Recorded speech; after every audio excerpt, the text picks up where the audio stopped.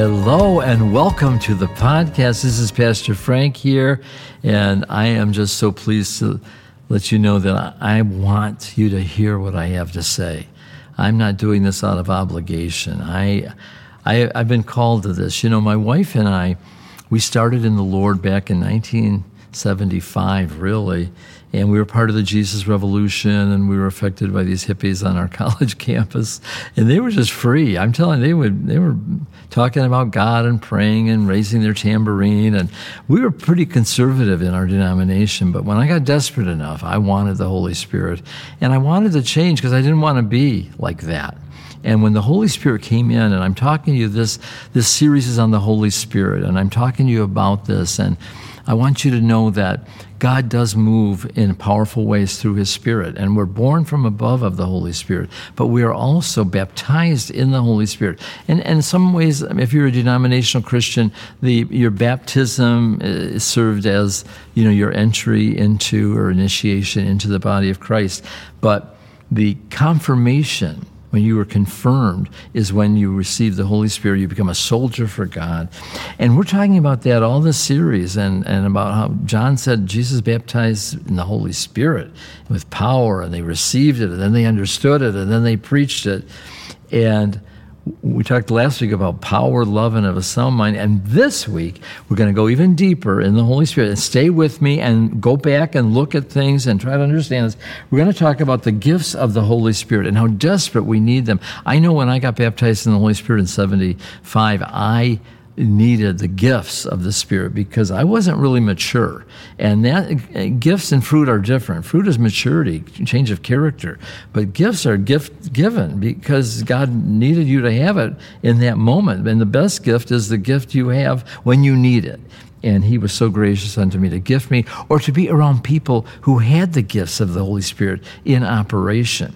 And so let's read it, and we'll begin to talk about them. This is from 1 Corinthians chapter 12, and verses 4 through 11. Now there are different gifts, but the same Spirit. There are differences of administration, but the same Lord. And there are diversities of operation, but the same God, which works all in all. But the manifestation of the Spirit is given to every man for the profit withal. It's for others, really, more than for you, but those gifts will splash back onto you. For to one is given the Spirit the word of wisdom, to another the word of knowledge by the same Spirit, to another faith by the same Spirit, to another the gifts of healing by the same Spirit, to another the working of miracles, to another prophecy, to another discerning of spirits, to another divers kinds of tongues, and to another the interpretation of tongues. But all of these work in the one and self-same Holy Spirit, dividing to every man severally as He wills. And that's really what it's all about, that you're walking in the Spirit, you're living in the Spirit, you're around other people, the community of believers are in the Spirit, and then these gifts are manifested as the Holy Spirit wills for the edification of the body of Christ, to edify, to encourage, the believers. So I want to tell you about a word that was given to my wife and I, and the interpretation. But I was so new to all of this that, I didn't know what was going on, but I knew that I wanted it. I wanted the power of God. And so they prayed for me at the convent. It was the Saturday before I would be leaving for college, like January 2nd. I would be leaving the 3rd of 1976. But I had been going to prayer meetings in 75, But this is what happened, is that I didn't really get any gifts when I was prayed for that morning. And that evening, I was going to get a hamburger, and I knew the next day I'd be leaving for college, and I knew that I needed power to have the victory there. I was miserable. Things weren't going right. And to overcome and to complete what God wanted for me, I had to really have this power. So I remember crying out to God, and if you need power, He will hear your cry. And I just said, I want everything that you have, give it to me. And all of a sudden, I just bursted out in this tongue. And I didn't know what I was saying, but I knew enough to turn off the road and go to this parking lot of this junior high school. And it was just such a forceful tongue. It was like, wow, what's going on? And then came this like interpretation. See, I know that now, but I thought it was like a prophecy, but I think it was a tongue with an interpretation that I would be a leader in the church. And I thought, well, how's that going to happen, And then he said, in 6 months. And I said, well, in 6 months, how do you become a leader? I was thinking like a bishop or something. It took me 46 years to become a bishop.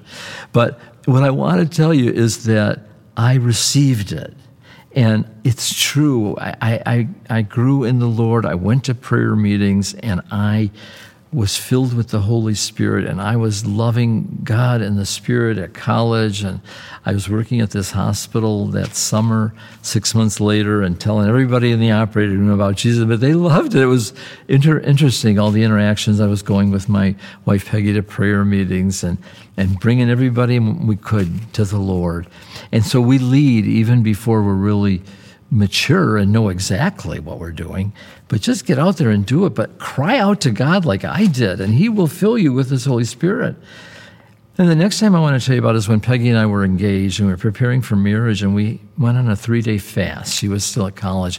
I was at home working, and at the end of the fast, that third day, I was at home. It was May, and I went into my mother's breezeway. I was still living at home. We would be married in October.